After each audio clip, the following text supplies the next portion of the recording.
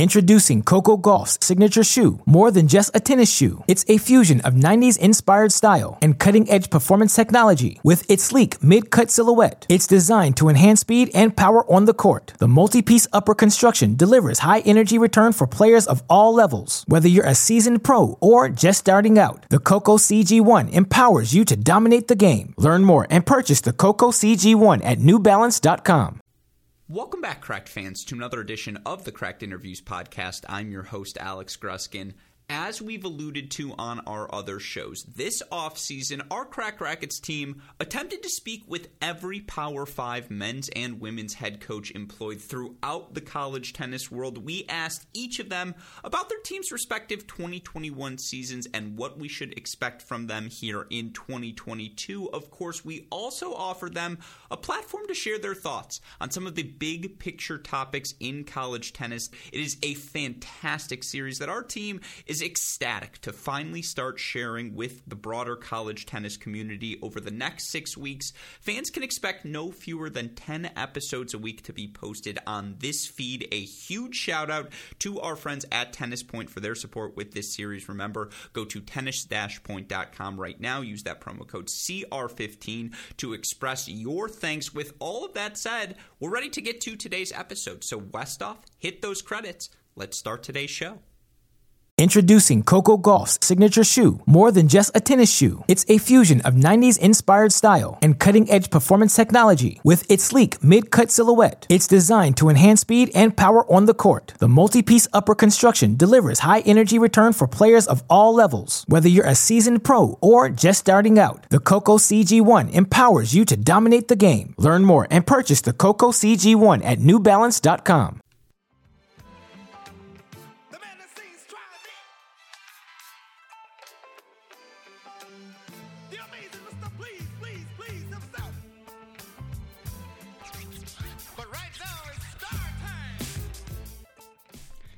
Joining us on the podcast today is a guest I am very excited to chat with. You may know her as a two-time All-American at Texas A&M, led her team to the NCAA Finals in 2013. Of course, now we know her as the head coach of the Arkansas women's tennis program. Please welcome to the show, Cristina Sanchez-Quintanar. Coach, welcome to the show. How are you doing today?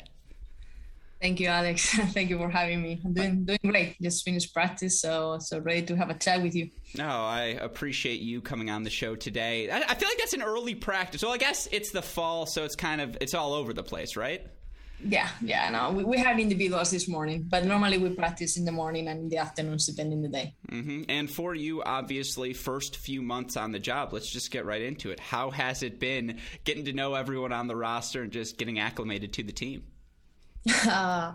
Definitely interesting. Definitely different than being an assistant. It's a lot of more on my plate. I love it though. I like to make a certain kind of decisions, which I was ready when I was finishing at UCF.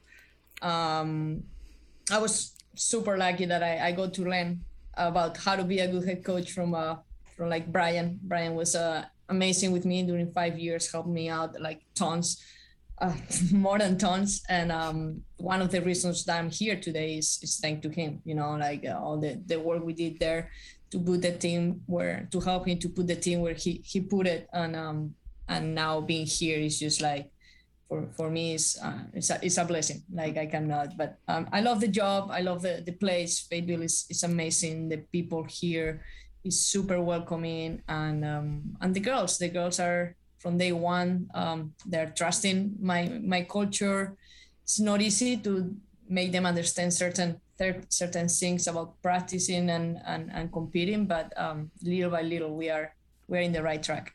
That's awesome to hear. Did Coach Kanyeko teach you the secret of how to stay so young looking? Because I actually think he looks younger now than he did as a college player. Well, I guess so, because here every time it's like, oh, you play tennis? You're like, damn it, I'm the coach. Stop it.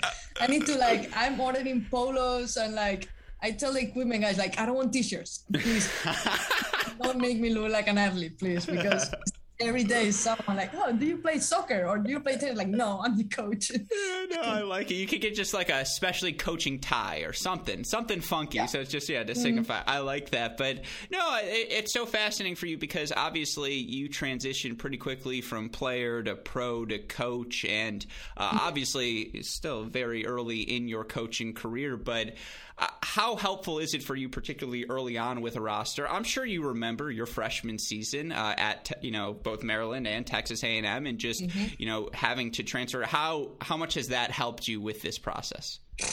I mean, tons. I mean, every experience that I had during like my college career, my pro career, those experiences are the reason why I'm here, because I've been in a lot of good positions, tough positions. The fact that everyone is like, oh, you play 3 sports, but the most grateful I am about playing the 3 sports is because I went through a lot of experience that now I can help my girls with some of their own issues, just because I've been in their spot, and they see that and they trust what I'm saying because they know I've been going through the same struggles. So yeah, sometimes I didn't want to go through those struggles, but those struggles are helping me out right now in my career, because I think one of the good things that my strength is being able, because I'm close to the age of them and their generation a little bit more than other coaches, I can understand their struggles, and even though they're way different than when I was an athlete, but I think going through all those experiences is the reason why I'm kind of successful right now, I want to say. Mm-hmm. No, I always say we watch Drake and Josh, they watch iCarly. It's like one generation off right now. It's pretty close. But no, and I'm curious for you having, and I think it's 7 returners to the roster from last season. Yes. I think it's 7. Mm-hmm. How helpful is that as well? People who are familiar with Fayetteville, familiar with, just again, you're not coming into a new team, right? There are plenty of familiar faces returning this year. Yeah, no, it's completely different. Like when I compare always when I started UCF. When I started UCF, we came to a team that it wasn't in the map, it was like all building from the ground. I mean, fortunately here, like we have like really good players already. And all of them, like I had a talk with them in the summer. I understood that some of them, because the coach left, the assistant left, they wanted to go. But I had a conversation with them and told them that I wanted to keep all of them and understanding that what they went through and trying to like help them out in this transition year. And yeah, they're like, it helps a lot that there's like 7 players that they were on the team. Obviously I got 2 more and now I'm getting a couple more for next year. So it helps that they already know the place and the culture. It's more me adjusting to them than them adjusting to me, to be honest. I feel like the biggest shock must be going from Orlando weather to Fayetteville weather, because it's not the same swampiness. It's a little different here. No, I like the weather here though, because I'm from a small town in Spain, literally in the middle of Spain, and the weather is exactly the same as here. So it kind of make me feel like I'm home. It's not like going to it gets in the night and it's cold actually. It's not that I complain. Like I love Orlando. Like in my spare time, the nights I used to go to play soccer, and I love it because it was just like, it was nice to be like 9 p.m. and not being cold. But it's a different lifestyle now. I mean, and obviously to be honest, my life just changed from like, you can flip it as many times as you want. That will happen in my life in the last 4 months. So adjusting to the weather is the last of my worries. That's good. I feel like in the priority list, that's a good thing when that's on the bottom. But for you, again, it's a relatively familiar roster, but you had to coach a UCF team last year that reached the round of 16. You were busy. It's not like you have all this spare time to watch Arkansas footage. I'm curious, how many hours on the PlaySight machine? Are we talking like just hours and hours of film to rewatch these players? And, for you looking at the early parts, who are some of the people who have stood out? To be honest, when I got here in summer, I download a few matches from every player on PlaySight just to have a look of what I'm gonna work with. But I'm pretty good at like watching a player practicing or playing a match, and I can get it pretty quick what we need to work on. So yes, I spend time watching video, but not as much as you say. Like, no, I'd rather have the feeling with them. I spend more time talking to them individually than watching them videos play. Sure. No, and I think that's a winning arrangement. And I know last year, I think for Arkansas, the SEC had a little bit more leniency than some of the other conferences in terms of practice schedule. And I know the hidden duels played. They were allowed to do everything. In the fall. Yeah, and I want to ask. We didn't have that. Yeah, exactly. And I want to ask you your thoughts on the hidden duels here this fall. But to have a full fall with any group of players, how much better is it for you this offseason? Just how much easier? I mean, I'm sure if you never have to do another Zoom conference again, I'm sure you're fine with that. Yeah. No, I'm getting used to it, though. I'm getting used to it. I like it. Good. No, I mean, the fall it's been good. Obviously, it's been the organization, because I have players with kind of different levels. Players that are playing the All-Americans, players that want to play the ITF tournaments.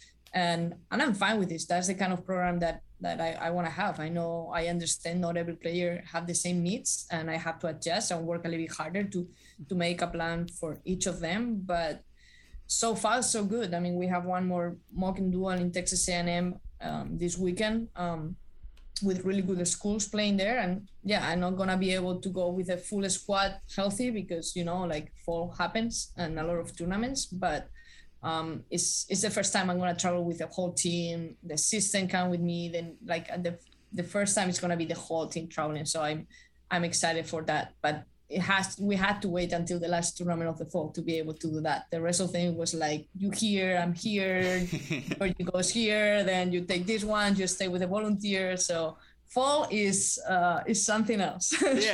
Yeah, it's back is the best part. It's like, especially after last off season when there was nothing, and you got the chance to go with the hidden. For real, I appreciate it. Like, I'm enjoying it. I enjoy the fall. A lot of people doesn't like it, but I mean, I like to go to one tournament and the other tournament and get the girls ready, and more after last year that I was there. To be honest, like, I never had so many weekends off as I had during quarantine, because we couldn't do anything. Like, you couldn't even practice. You couldn't even I don't complain. I have the weekends off, but now, like, I don't have them anymore, and I enjoy them. But now it's time to grind again, and this is what we're doing here. Mm-hmm. And you talk about, I think, first hidden duel for you is this weekend. You may have played a couple more, but you have the full roster, I suppose, this weekend. Yes. What have you thought about the SEC hidden duel format? I know the coaches there really liked it last offseason, the opportunity to get to see the team competing together. Do you think we see more hidden duel team stuff in the fall moving forward? I think it's a good idea. I mean, I've been we went to Baylor a couple of weeks ago, and going now to Texas A&M, and I think. I mean, it's the best way to prepare the players. I was trying to plan to do something here, but I had a lot on my plate. Probably next year, I'm for sure gonna do it. But I think it's the best way, because it's the more similar for what you're gonna play during the season. And then you have the whole team, you have the atmosphere, you have the girls cheering for each other, and then when it's like a fall tournament and these individual tournaments, they don't find that fire, and the fun part about college is the team part. In my opinion, that's how I lived it. And so well, I'm curious, because Chris Young suggested to me, and I apologize for cutting you off, but he suggested the one thing he worries about, and I thought this was a good comeback, so I was going to start bringing this up. What I've started to do is just steal from all of the coaches. I'm like, oh, that's a good point. I'm taking that one. Just let you know, I was trying to plan. My plan was with Chris, trying to make a tournament happen here 2 months ago, but we couldn't make it happen. Yeah, no, he definitely thinks outside the box, which is what always makes chatting with him fun. And his concern is you don't want members of your team to feel typecast, like, oh, I'm going to play 5 or 6 all year long because I'm here in the fall, or oh, I'm playing at the 9 spot. I don't want to be 9 like this, and you start to feel that pressure and you start to get frustrated. does the individual stuff in the fall, it at least, it gives you those opportunities to think bigger and kind of dream big and say, well, I can do anything here this fall. As someone who, again, you played the individuals, is that your motivation in the fall? Or, again, do you think for most players it's like, let's get to the team stuff? I'm trying to put myself in that situation when I was a player. And I remember, I was a competitor. So for myself, I didn't care what I played. Like I played the All-Americans by myself. I played the regionals by myself. But I remember always enjoying more going with the team, with the team. And with these individual tournaments, it helps the girls that normally don't play to get more matches. And this is what, like, I have my walk-ons. I'm super, like, the fall, I kind of organize for the walk-ons. When I tell them at the beginning of the fall, like, hey, you gotta be ready. You're gonna play 4 or 5 tournaments. And they were like, what? Like, I wanna play? I'm like, duh. Like, if I don't want you to play, you're not gonna be in my team. Like, why I wanna have you in my team if I'm not here for you to make you play as well? That's what you wanna be. So probably in the spring, you're not gonna have that many chances. But now I'm gonna give you the chance to, like, prove yourself if you need to prove yourself. Mm-hmm.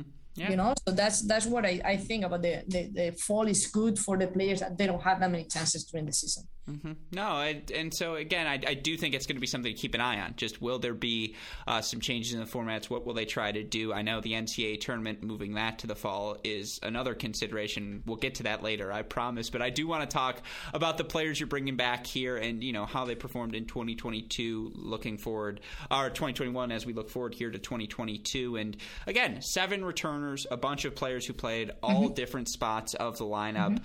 Let's start at the top. And obviously, you could argue Kelly Keller is the best name in all of college tennis, right? Like, that's pretty good. I'm just saying. Underrated name there. But for her last season, again, she's playing in the top half of the lineup. She goes 8-3 at the number 2 singles position. To do that in the SEC conference, you take notice. Is that someone you could see jumping up, filling the hole at number 1 and just, stepping into a role there? It can, but the problem is, like, I have another 2 or 3 that can do that too. Yeah. So yeah, Kelly's unbelievable. She competes. She's a warrior. She was injured in the summer with a problem for 6 weeks. She came back in a week. I took her to Baylor, to the mock duel, and I didn't thought she was gonna be ready for it because she was 6 weeks out. Literally on a boot, hitting forehands on the spot, just in a chair because she just wanted to play. So I have Georgie there, like, feeding balls to her because she wanted to play. But to be honest, I didn't thought she was gonna be ready to compete. And God, like, she killed it. Literally, she killed it that tournament. Played three matches, 3 hard matches. And man, I never saw her competing like in person, and she killed it.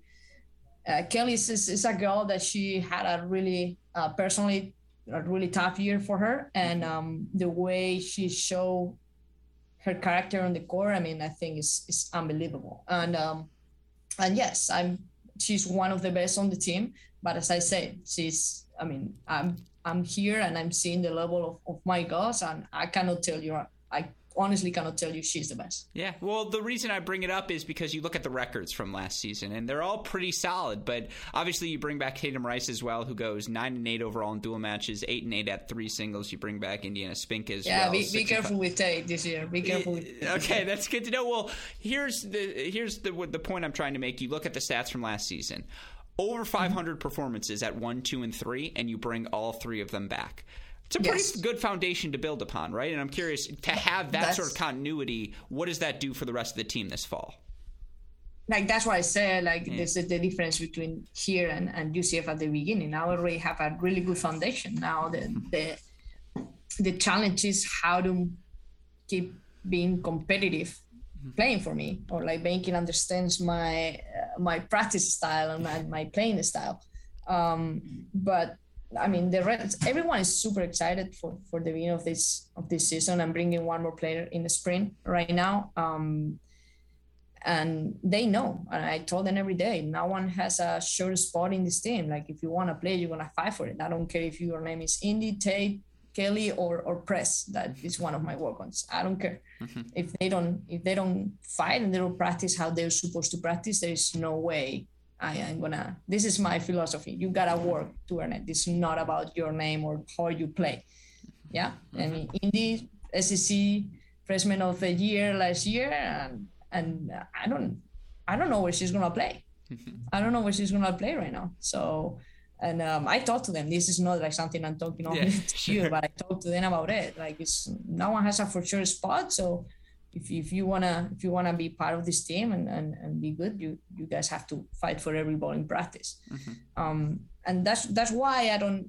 When we talk about lineup, yes, I mean I go to the mock duels and I put my lineup, but I don't know where I'm gonna put, like Tate 1, Indy 2, Kelly 3.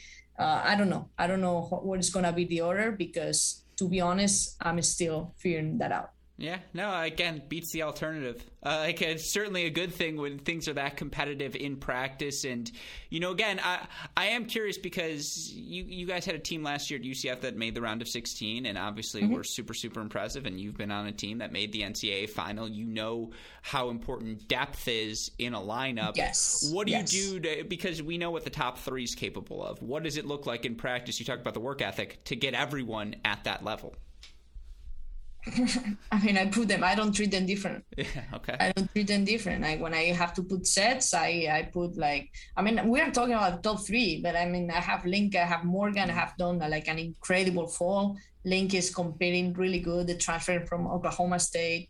I have Laura, that is the most like hard worker girl like I ever saw, and a freshman that she's still learning, but her potential is immense. So I just don't, like what I tell them, like when we are on court, like I'm the same with all of you. If we are off the court, is come to me, I'll help you with anything. But on the court, I'm gonna be hard on them. I don't care if like, of course I care if you're having a bad day, but not because you're having a bad day. Like I'm not gonna coach you the way I should coach you. And them understanding this is the most important part about it. And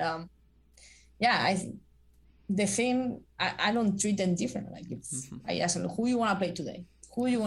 And they just pick. What I still need to is like get them a little bit more fire with that, because they're like, I don't want to cheer on myself because then she's going to get mad. I'm like,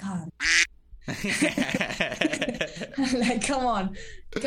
You got to fight. You gotta cheer. I mean, I say vamos every other point when I play against my teammates. And that's why I was decent, I guess, of playing tennis, because I have that competitiveness, and I think that's the hardest part I'm working on, because they are still shy to like the other one off, and then I just see the guys here screaming at each other, and I'm like, guys, why we are not like that? They are more loud. It's like, no, definitely they are more louder.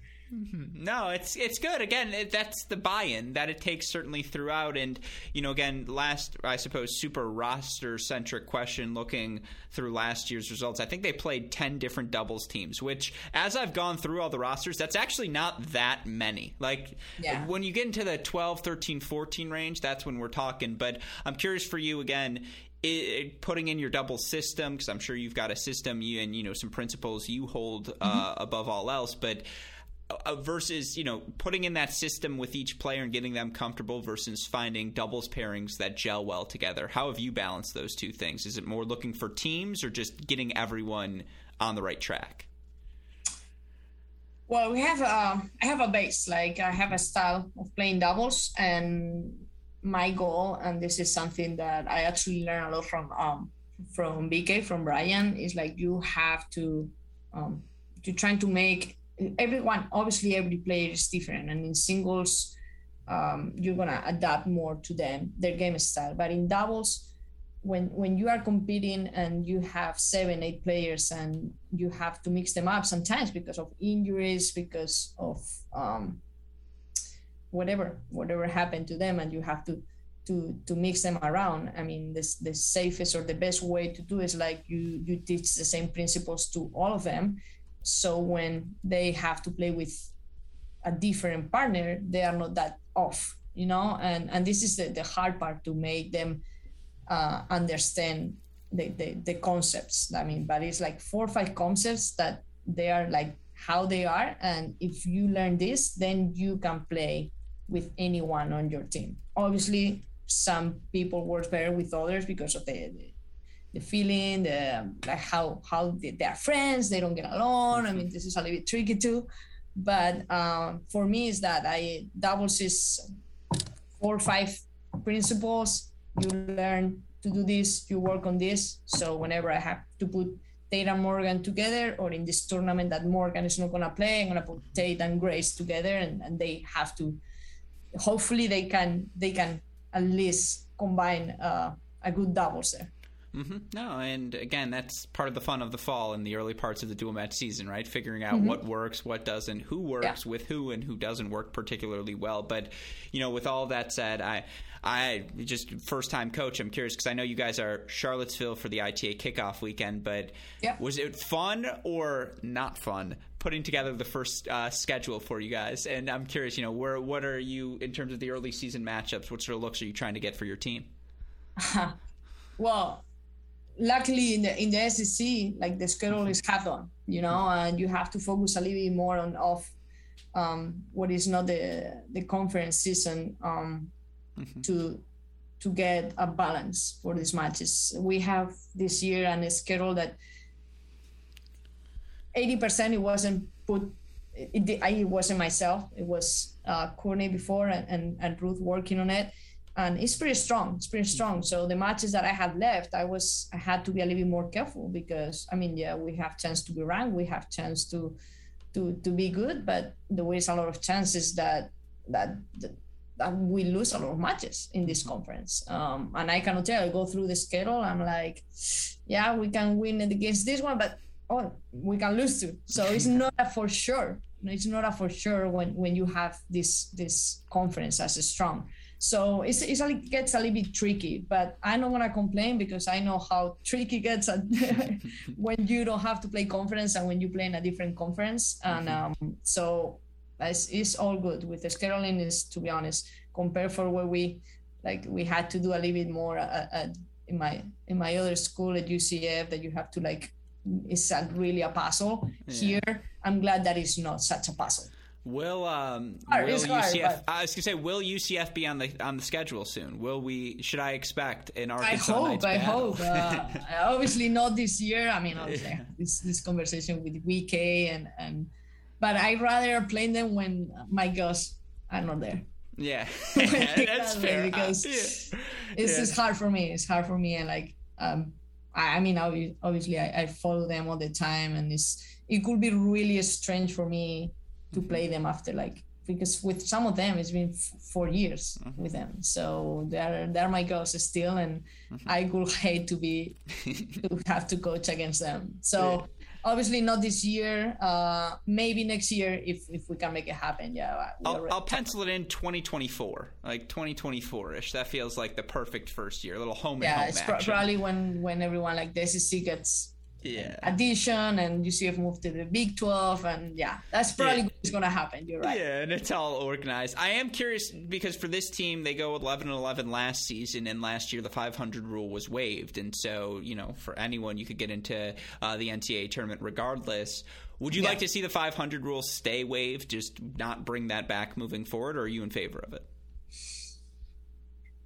Good question there. For me right now, always this waiver because it's really tough. It's the thing. It's the conference is so tough that you don't know. That's why I have to schedule some matches that I know like 70-80% I'm gonna win. And but if the rule is there, it's for a reason, And I think it should stay because there is other schools that they don't have the chance to play that many ranked teams.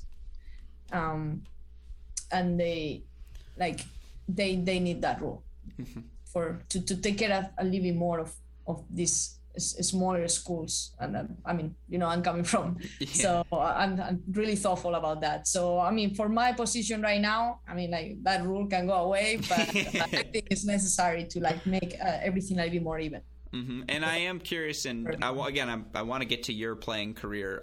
We are going to do at least 10 minutes on it, I promise. Okay. Yeah, we have to. That's what we do on this show. But while I've got some rules, in the ethos, I'm curious about recruiting because, Yes. you have been recruited, and I'm curious right now as you look, because, again, you come into a new roster, and as a coach, maybe you see some things, maybe you don't. Maybe you say, oh, I remember competing against this player, and she's on the transfer portal right now, so might as well go get her because I want to be comfortable versus, building for the future and going, getting to actually do recruiting in person again.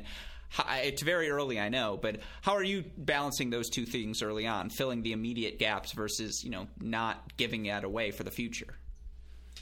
Well, I'm combining both. I'm not giving anything away. I'm recruiting my players. I'm not, to be honest, I look at the portal, but my main thing is starting to bring my program, my culture with players that are fresh right to it,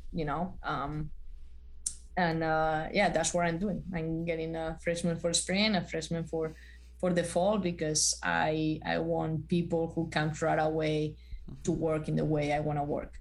And I think that when you get a transfer, like, it can be really good, but they're already coming from another ways, another experiences. And it's, I have Lenky says transfer for OSU, and I respect the coaches there, and Jaime is a really good friend of mine too, and Chris is incredible.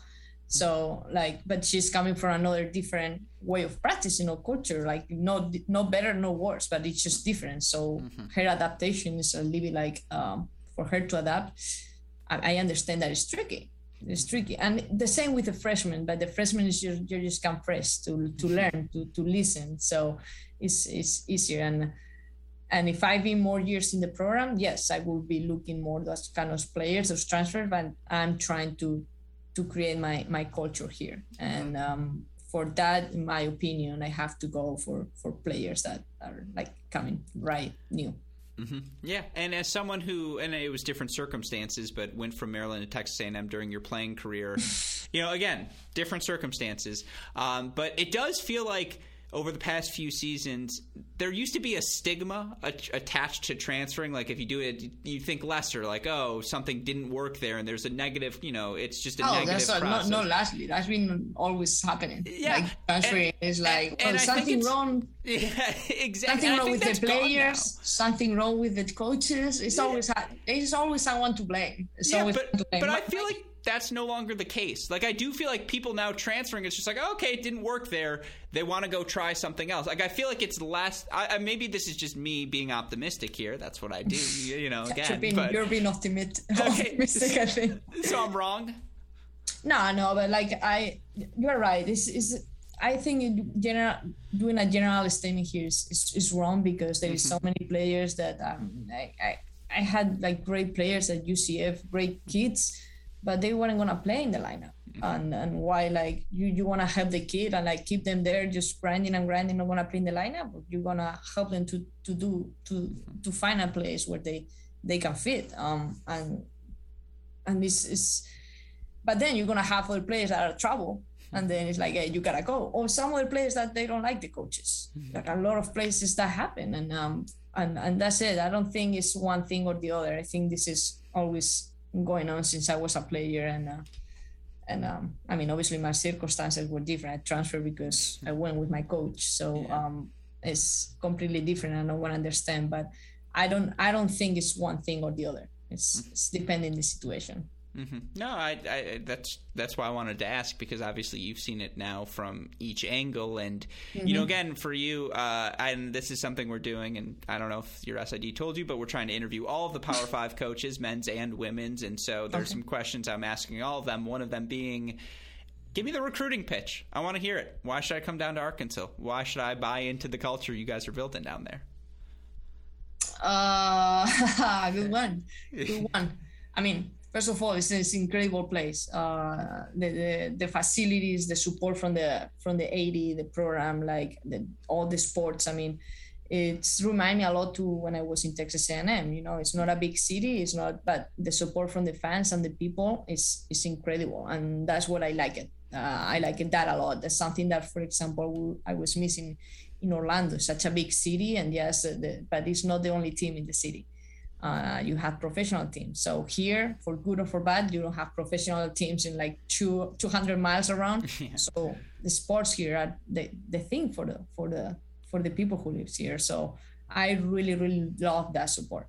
Also, I mean, we are in the best conference in tennis. So I mean, if you want good competition, if you not saying that you're not gonna get it going somewhere else, but here is a for sure. I mean, you play anywhere in the lineup, no match that you play is gonna be here. You got it. You're gonna have to fight for it, and this is for good or for bad, because there's some players that they don't want to put that effort, and it's difficult to find players that want to put all that effort.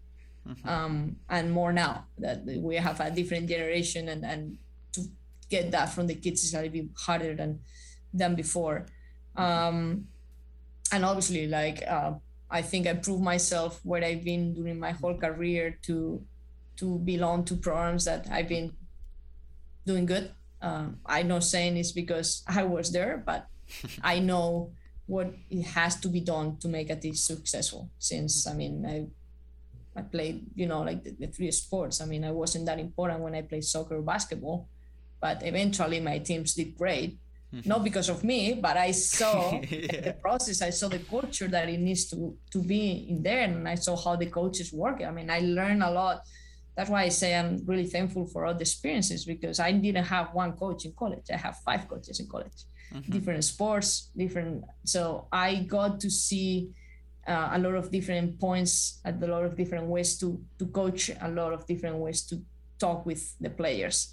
And I think because of that, I mean, I can help my players a lot too. And this, if I can say, like, one of the reasons to come to Arkansas is because I'm here, and I'm going to try to make the best out of it. No, I love it. And I feel like, to those who don't know, and I'm a very big, obviously we're nerding out here, do you get to go run in the track and field building? Like, do you get access to where it's like, I'm going to go work on my sprints real quick, I'm going to go run a couple 400s? Because that building is just gorgeous. It's just, it's something else. No, I mean, they just rebuild it. It's insane. I took my friends, they come here for a month ago, and I took them on a tour. I mean, they were like, yes, it's insane. No, I don't go there to work out because I don't have time to work out. Yeah, I just figured, you know, they might be like, oh yeah, she runs here, she does the 400s. You guys don't know?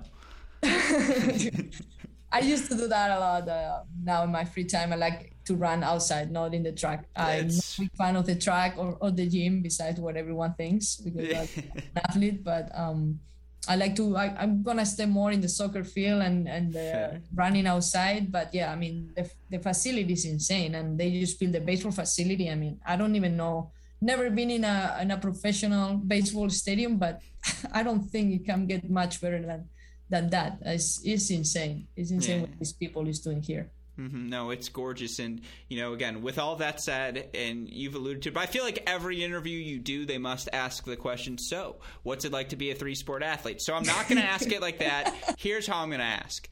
I was in college, and, you know, I played IM soccer. And I did not grow up playing soccer. That said, it was delightful to play IM, and I scored a goal. And I can't emphasize enough, and obviously I went to the FIFA flop because I just had to do it, because it was like, I'm never going to score again. The thrill of that. Yeah. You scored in a varsity game. Like, again, you've hit plenty of aces. We'll get to the basketball momentarily. But the thrill of scoring that goal, I got to imagine that's a top 5. I actually have the video because my coach sent it to me. I mean, I love my coaches. Hopefully I'm going to see them in 3 days after a few years.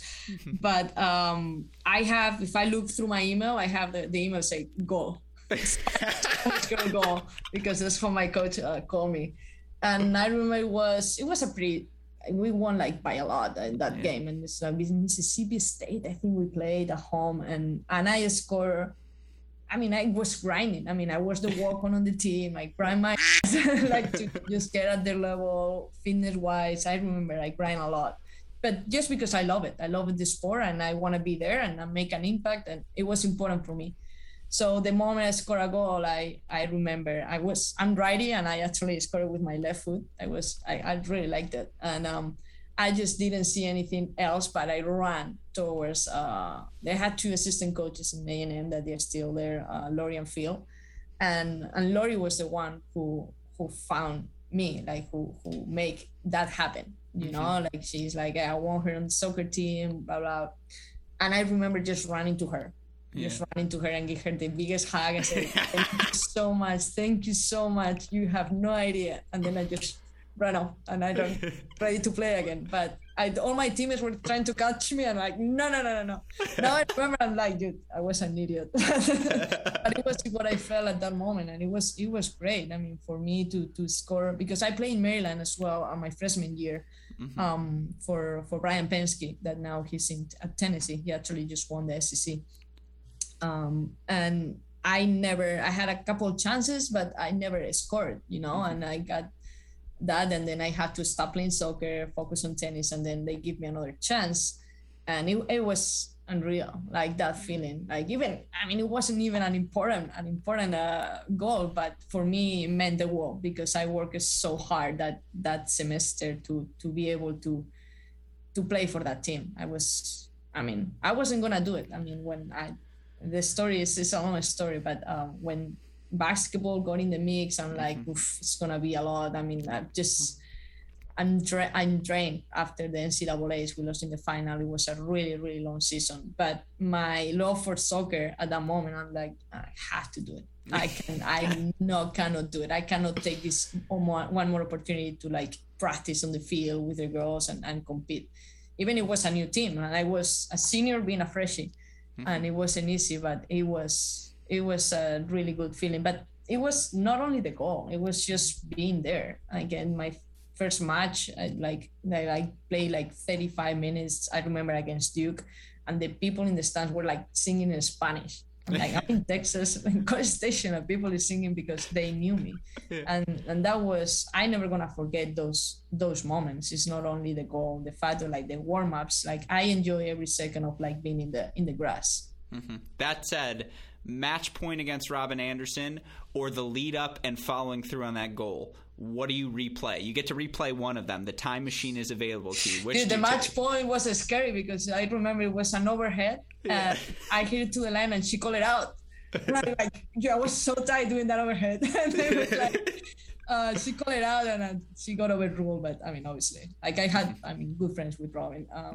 But I'm gonna tell. I don't wanna go with that point. I'm gonna go with the point that it wasn't my point. It was my fresh sheet clinching that match against UCLA to make the finals. Mm-hmm. That point is the one that I changed for. I don't change for anything. That feeling, because I was crying. I was on the side, like cheering for her. She was cramping. She was about to not fight for that match. And I just talking in Spanish to her. And I remember being like super, super tense. And so I would compare that goal for a point that it wasn't even me making that point. No, I take it. What about, and I say this lovingly, I was looking through the highlights, obviously doing my research for this podcast and looking through the basketball career. It says the highlight, attempted a three-pointer against Nichols on December 9th. Now, that's like one of the defining they put that? I remember the shot, too. So tell me about that, because attempting a three-pointer on my own doesn't go well. In front of a stadium, I'm actually good at three-pointers. Awesome. Yeah, I'm actually good at three-pointers. So, that was my thing. That was my position. So all I do when I practice on my own was like three-pointers or free throws or like long. I never go under the basket that often. So so I attempted. I missed it. I remember another opportunity we defend and we have a 2 versus 1, and my teammate didn't want to pass me the ball, and everyone was so pissed at her because it's like, pass it to Cristina. And she didn't want to pass me. That was my chance to score, to do a basket there. But yeah, I remember. But to be honest, like I've never been more scared in my life than the first time Coach Blair put me in the pitch to play basketball. Like that's got to be of the three, because you grew up playing soccer, you grew up playing tennis. Yeah. I know you grew up playing basketball as well, but not to that extent. Not that many as soccer and tennis. So I remember that we were playing. I'm gonna say Mississippi State too, because I think we actually playing too, and the moment, like, it's like 2-3 minutes later, we are winning by 20, 25, whatever. It's like, okay. I was seeing, and like, it's coming. And I didn't want to look to my coach because I knew. And he's like, so at that moment, my heart dropped completely. I was so scared. I never been so scared. I played a lot of finals, NCAA finals, like, but I never felt so paralyzed. Mm-hmm. Like, okay. And the moment I unzipped my thing, like, everyone was in that stadium too. I was the new one. I was the one who played tennis, like, a lot of attention. So everyone started screaming. Like, the moment I started unzipping my jacket, and I'm like, oh my God, like, I cannot screw up this. So he put me like, hey, we have to do this in the board. Like, this is the play, blah, blah. You pass it to Kristen, like, whatever. And I'm like, okay. So I sit down to wait for my teammate to come out. And then the horns, like, and then I go in. And I remember, like, my heart, it wasn't beating. I don't think my heart was beating. They passed me the ball. I start, like, remembering in my head the play that I had to do. And I was like, just do the play. So then my team started moving around, and I got figured out the plays, like, here. Then I moved to the side, and I don't remember more. I don't remember more of that but I can tell you right now that I never been so nervous. I never had so much adrenaline in my body than the moment I played my first 2 minutes in that full of people basketball stadium. Do you have the video of that as well in the email? No. Oh, all right. I never asked for it. I mean, no, I don't. I actually don't. But it's okay. I have it here. Yeah, okay. That is my promise to you. I'll find the clip. I can assure you. I will find it. They should have it. I never asked, but like, they should have it in College Station. That's what I do. This is where I'll get the research team on it. Stat. But no, that's awesome. And, you know, again, those two things, and in particular, that comes off of the 2013 where you guys make the NCAA final. And obviously, you come over with Coach Joffe, and I want to do – the problem is I just don't do – because I think he's Australian or whatever it may be. I tried to do my Joffe. I have, like, the vernacular down. He's like, well, to get to the premise of your question. But it just gets British, and it's like that's not what he sounds like. And well, so, he's from South Africa, so – yeah, right? It's the in-between. And so I'm working on my South African accent. But I know how he sounds. I know how he thinks. I love Coach Joffe. He's just, again, I can hear it because I know how he sounds too. Yeah, because well, that's a very good question to get to what you're really asking, and it's like, okay, good, so we can just get there. But all that said, you follow him to A&M, and for him, you got, I think it's 25, 26-4 that freshman or that first year, and you guys make the NCAA final. Walking onto campus, did you know you guys had something special right away? No. Not at all. We were nowhere expecting that, obviously. I mean, I transferred there, like, have no clue about, like, I played the NCAAs. I played the year before. I played first round against one of my teammates, and Nathali Rubin and Texas A&M, and I didn't even know where Texas A&M was. I was clueless about college. I just came here, and I'm definitely not expecting the results that we did. I mean, we were really hard, but we had a team full of like 3 freshmen. It was me and Nas that were like seniors, and we had another transfer that last year from Maryland that it was a former of my teammates too. But definitely not thinking that we could do what we did. I mean, it was, I guess Howard was seeing that on Mark, but not different. And I'm glad that we didn't feel that, because we didn't have any pressure, like, it's no pressure. When I came there, like, we were like third in the country. Then the first year we finished like top 20, but definitely you're not thinking that from top 20 you're gonna go to make the finals NCAAs against all these schools. And it was the year that Texas A&M was transferred to the SEC. It was like the first year in the SEC. So definitely not expecting that. We started once we played at Georgia and Florida, and we at that moment we thought we were close. We started realizing, but the fact that we were gonna make the finals on the NCAA's, I mean, not even. I mean, at least for me, and I was playing one for that team. At least for me, it was not a. I don't know. But I never think like that. I never think like, oh, we're gonna win this. We're gonna we have chances. Like for me, it's more like a everyday working. And it was like that as a player, and then now I see it as a coach. But never, like I'm telling you, I don't think no one on that team thought we will have done that. Mm-hmm. And you look at that season, I think you guys lost to Carolina and won 2 matches at the indoors. You beat Michigan 4-2. I was at that match, just fun fact. Where? That's where I grew up in. So I play in Michigan. I play in Minneapolis. I remember. Straight set victory for you. Well done. Wow, and one break every set. And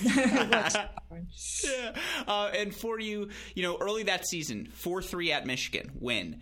4-3 versus Florida at home. You guys win that match. 4-3 at Vanderbilt. Yeah, you win those matches. Is that when the belief comes then? Because that's just, I look at this run here at the start, and it's just like, okay, at a certain point, you have to realize, we're pretty good. That's the thing. I was clueless. About which team were good, which team were not good. I mean, that's why the difference now. Like I know we beat Michigan and that, but we never felt better and we never felt worse. It was like, oh, we're gonna compete against this team, and the speech from Howard was always the same. No, we have to win this team or we are not gonna lose with this team. It was always like that. I mean, if you get to know him, you understand. But to be honest, I don't think until we made it to Illinois 16, but then we have to play Miami, and then we have to play Virginia, and then we have to play UCLA, all these teams that now I look back, and for me we're like, oh my God, Miami, oh my God, Virginia and UCLA. We were always the underdog. In our minds, we were always the underdog. And that's why I think we all fight a lot. My whole team fight. It wasn't one. It was my doubles partner. She was the one I leave it off in that tournament because she had a lot on her plate as well. But the rest of us, we're just going to our matches, just focus in your match and don't care what the other does next to you. And that was our mentality at that moment. Mm-hmm. No, and again, not to harp on the match, but 4-3 semifinals. I think you found this now in your coaching career, so this is why I asked the question. How could you go from the stresses of watching that match and clinches 6-4 in the third and enjoy that experience enough to go into coaching? Because I find it so much harder to watch these matches when there's something on the line than there is when you're playing. And that's what you do for a living now. It's brutal. Yeah, it's hard. It's hard, but I love it. I love the competition, and it's hard not being able to be hitting the ball there. But this is I like about myself in that aspect. Because I was there in those situations. Now is when I understand what I have to tell my girls if they are in those situations. Don't do what I did. That's what I thought. Don't do what I did. I like it. Well, I warned you, by the way, with that in mind. Don't do what you did, and don't swear at me, please. 6 6 2 6 love Nicole Gibbs. Oh no! Don't do that to me, man. Don't do what that happened? To me. It still hurts to the day. I bet. That's a nice bagel, though. Nice little morning bagel. When you don't get over a breakup, this is my biggest breakup ever. I'm never gonna get over that match. And credit to Nicole. I was playing. I think she was really nervous at the beginning, and I was just playing good, but I was playing and I had that feeling it was 6-0 2-0, but I remember not being 6-0 2-0. It was a lot of vintage. It wasn't a real I'm killing you. Yeah. And I knew that at the point that she would come back with 1 game or 2 games and things get tighter, she was way more experienced than I was. Mm-hmm. Yeah. She was way more experienced in those matches than I was. And I played a lot of matches, but Nicole was coming to play in the circuit. She was 200 in the world at that moment. Mm-hmm. So it's not that I screwed it up, and this is something that I tell myself maybe to make me feel better, but she came back with a really good level. I know what she had to do, and I just couldn't I couldn't keep it up in that moment. I remember losing the second set. I'm like, Mark, I don't know, like I don't have more in me. Mm-hmm. It was more mental because I think it was, telling you, it was a really hard season, and I don't want to say for me, for all of my teammates, because like we weren't expecting to be there. And I mean, and this is like a conversation I always had with Howard. I obviously hate that match that we lost it the way we lost it, and me being up and that clearly. But like I didn't lose one match in the whole, when every match in the 3 sets to get to the final. Mm-hmm. And one reason that we were in the finals is because I was able to knock down those matches quick and give the lead in my team. And that is where I need to stay with. I mean, obviously that match, I mean, every time I think about it, it breaks my heart.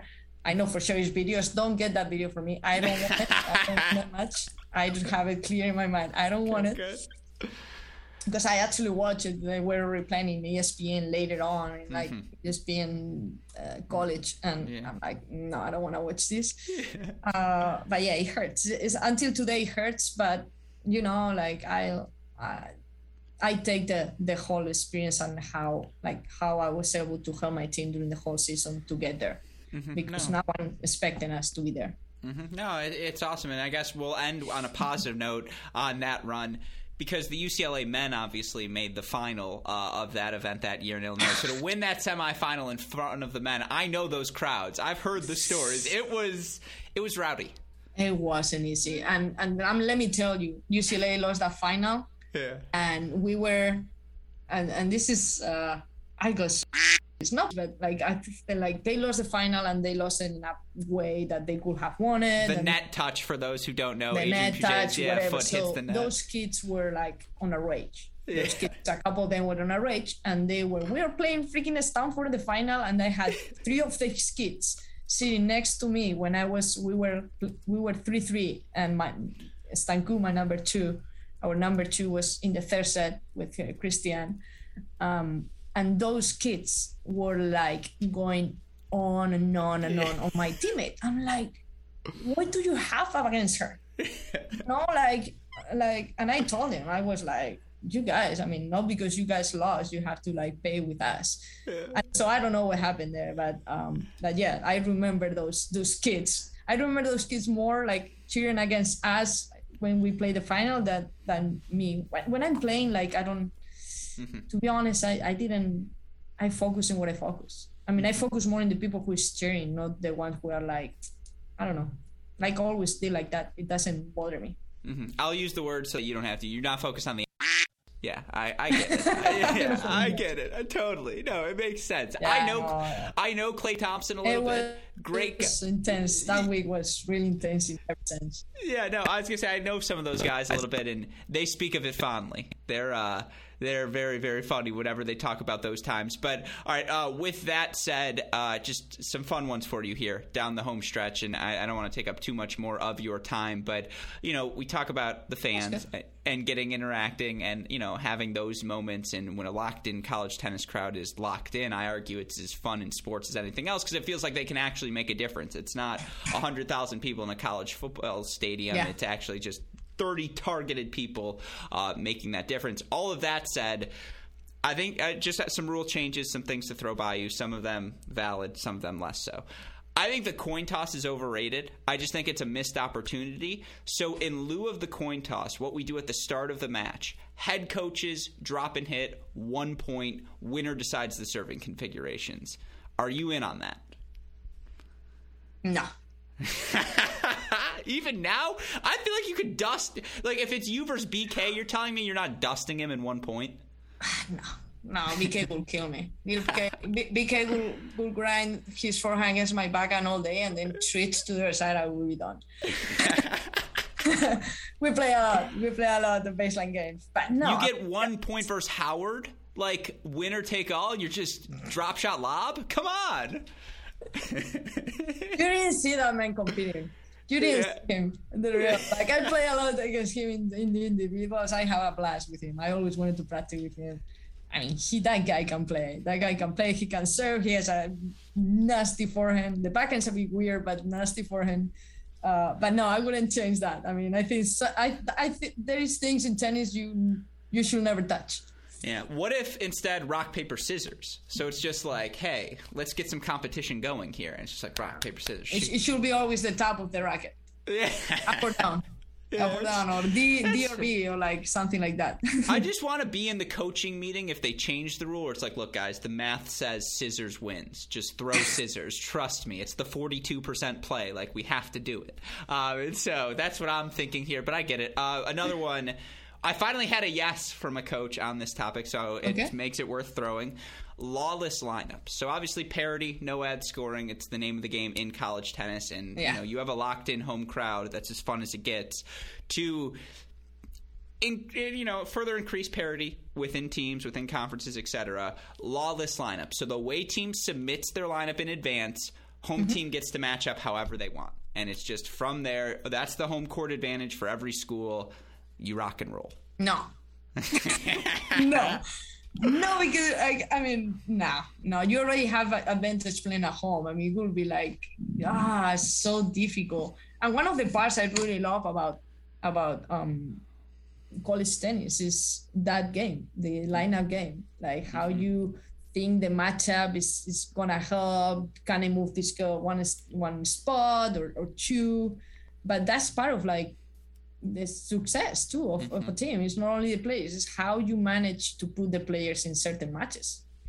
And I remember with Brian, we spent like, he gets pretty tired, but like we spent like 2 hours before I was talking about this possibility, what if the other coach do this, always within the parameters of the rules, but it's fun, and it's like, it's exciting, and matches can change results because of that. So I wouldn't change that, because I think that is like one of the most important parts in a dual match. No, it's fair. And you don't want to be beaten up on number 6 singles players all year long. That doesn't help for your development either. So I get it. I just, again, I like the creativity. Also, what that tells me is that the Ty Tucker is strong in Coach Kanyeko. If he's I mean, you have no idea. I don't know Ty Tucker that well, but I feel I know him. Yeah. VK knows. I mean, I love it. I love it. I like it. That's good. All right. Just again, some more ones here as we go through. I know back, they've taken the warm-ups out of singles and doubles. I've had some coaches express they would like a warm-up back at the start of doubles, even if it's just serves and returns, just to get loose and get everyone warm. You're in favor of that? Yeah, I think warm-ups at least for 5 minutes, just to. I mean, as a player, I had the warm-ups. Yeah. And it was something that it made me like more calm and just to feel the ball against the other player, even if it wasn't long, but I really like that. And I think that's something that we should have back. And you know what you could do, because I know it's about the fans, you have the coaches play a point in those first 5 minutes while the players warm up, and then everyone goes. It's full circle here. We're working. I have a feeling you're pushing for that a lot. Yeah, it's just look. I've asked Tim Russell, and he said no. So that's where we know that's where that rule change is going. So that's fair. A more serious one, I suppose. Individuals, spring and fall. You played, quarterfinalists at the individuals after an NCAA run. You know just how drained you are that week. Would you separate them, or do you keep them together? No, I'll keep it together. I mean, it's rough, but it's not something that your body cannot handle. I mean, right now it's like, too many matches. I mean, when you play in the circuit, you play one match every day of the week. And now it looks like we play 2 matches in Friday and Sunday, and people is like, oh my God, so much tennis. Like, oh no. Like, there's so many players that come like, I want to go pro, but I'm complaining about playing 2 matches a week. I'm like, no. So if you cannot handle a season, like a college season from January to May, playing 2 matches a week and then at NCAAs, then you just go and sit in an office and do something else. But no, I think it should be like that. Like it is, you are already on the side, you're familiar with the courts. I mean, I don't think it should change at all. No, yeah, absolutely. Then I guess last two for you here, NIL, because obviously, I mean, international rules, I know that they're not the same right now, and so it's tricky. But that said, one of my theories regarding NIL is that it's schools like Arkansas, where you're in a town like Fayetteville. Arkansas is, again, the sports, the community, the buy-in, etc. I feel like college towns are particularly well suited for this. Yeah. How much are you thinking about NIL, and again, how do you think that impacts recruiting in college tennis moving forward? In college tennis, I don't think it impacts that much. First, because we have a lot of internationals, and second, because college tennis is not that much out there like basketball. I mean, we have a lot of kids here in basketball and football who already have like great deals, but I mean, to be honest, right now, for what things are, like, I don't think in tennis is gonna have that much of impact. Interesting. In recruiting, at least for me, like, I'm like inside recruit Americans, but a lot of internationals. And in tennis, I mean, obviously in tennis, as you can see around it, it's a lot of internationals. So I don't know. I don't think from my point, my perspective is gonna change that much. That said, can you imagine, assuming the rules get normal, international players can benefit, how much you would have made as a senior, like 3-sport athlete, All-American? I feel like I could have inked you a $1 million deal. I feel like you could have, again. I couldn't even get a sponsor to help me to play tennis in the stupid after. So imagine, like, I had to play. I work at summer camp for 4 years to be able to play a year of tennis after college. So I could be nice. It would have been nice. Yeah, all right. Well, again, it's another thing. I'm finding the basketball clip, finding you $1 million deal, and all these different things. I'll put it on the queue. No, last question for you, and again, for your team, and it's one I'm asking everyone, what do you want fans to be the takeaway when they watch Arkansas compete this season? Oh, I wanted to just, like, have... Like, I want them to be able to, like, be there and feel like they can scream and they can clap, but obviously that has to come also from the players. And I remember that I like that because I was the typical vamos, let's go, like all the time screaming and running, and the crowd was always on my court. And I know it was on my court because they were enjoying, not the tennis, I mean more like the energy, and that's something that I want to put in my goals. And because once the fans are here, you can use them if you are engaged, if you engage them. If not, they can be sitting there and just like be spectators. But that's the fun in college tennis. You need them to be involved, and in order for them to be involved, you have to give them something. So if I can get that they get involved in the matches, is because my girls are doing something right. Awesome. Well, again, Coach, thank you so much for taking the time to chat. I'm reserving the right to bring you back on. I feel like I still have a list of questions I didn't quite get to. So I'm going to reserve that right. But thank you so much for taking the time, and obviously wishing you all safety, health, and good luck throughout the course of your 2022 season. Thank you. Thank you so much, Alex.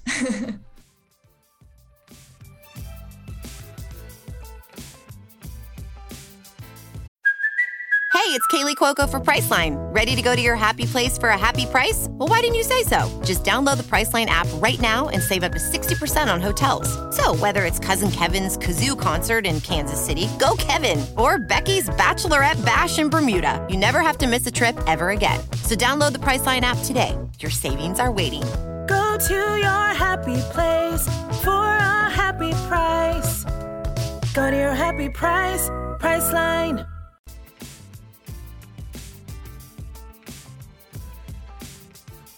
Another day is here, and you're ready for it. What to wear? Check. Breakfast, lunch, and dinner? Check. Planning for what's next and how to save for it? That's where Bank of America can help. For your financial to-dos, Bank of America has experts ready to help get you closer to your goals. Get started at one of our local financial centers or 24/7 in our mobile banking app. Find a location near you at bankofamerica.com/talktous. What would you like the power to do? Mobile banking requires downloading the app and is only available for select devices. Message and data rates may apply. Bank of America NA, member FDIC.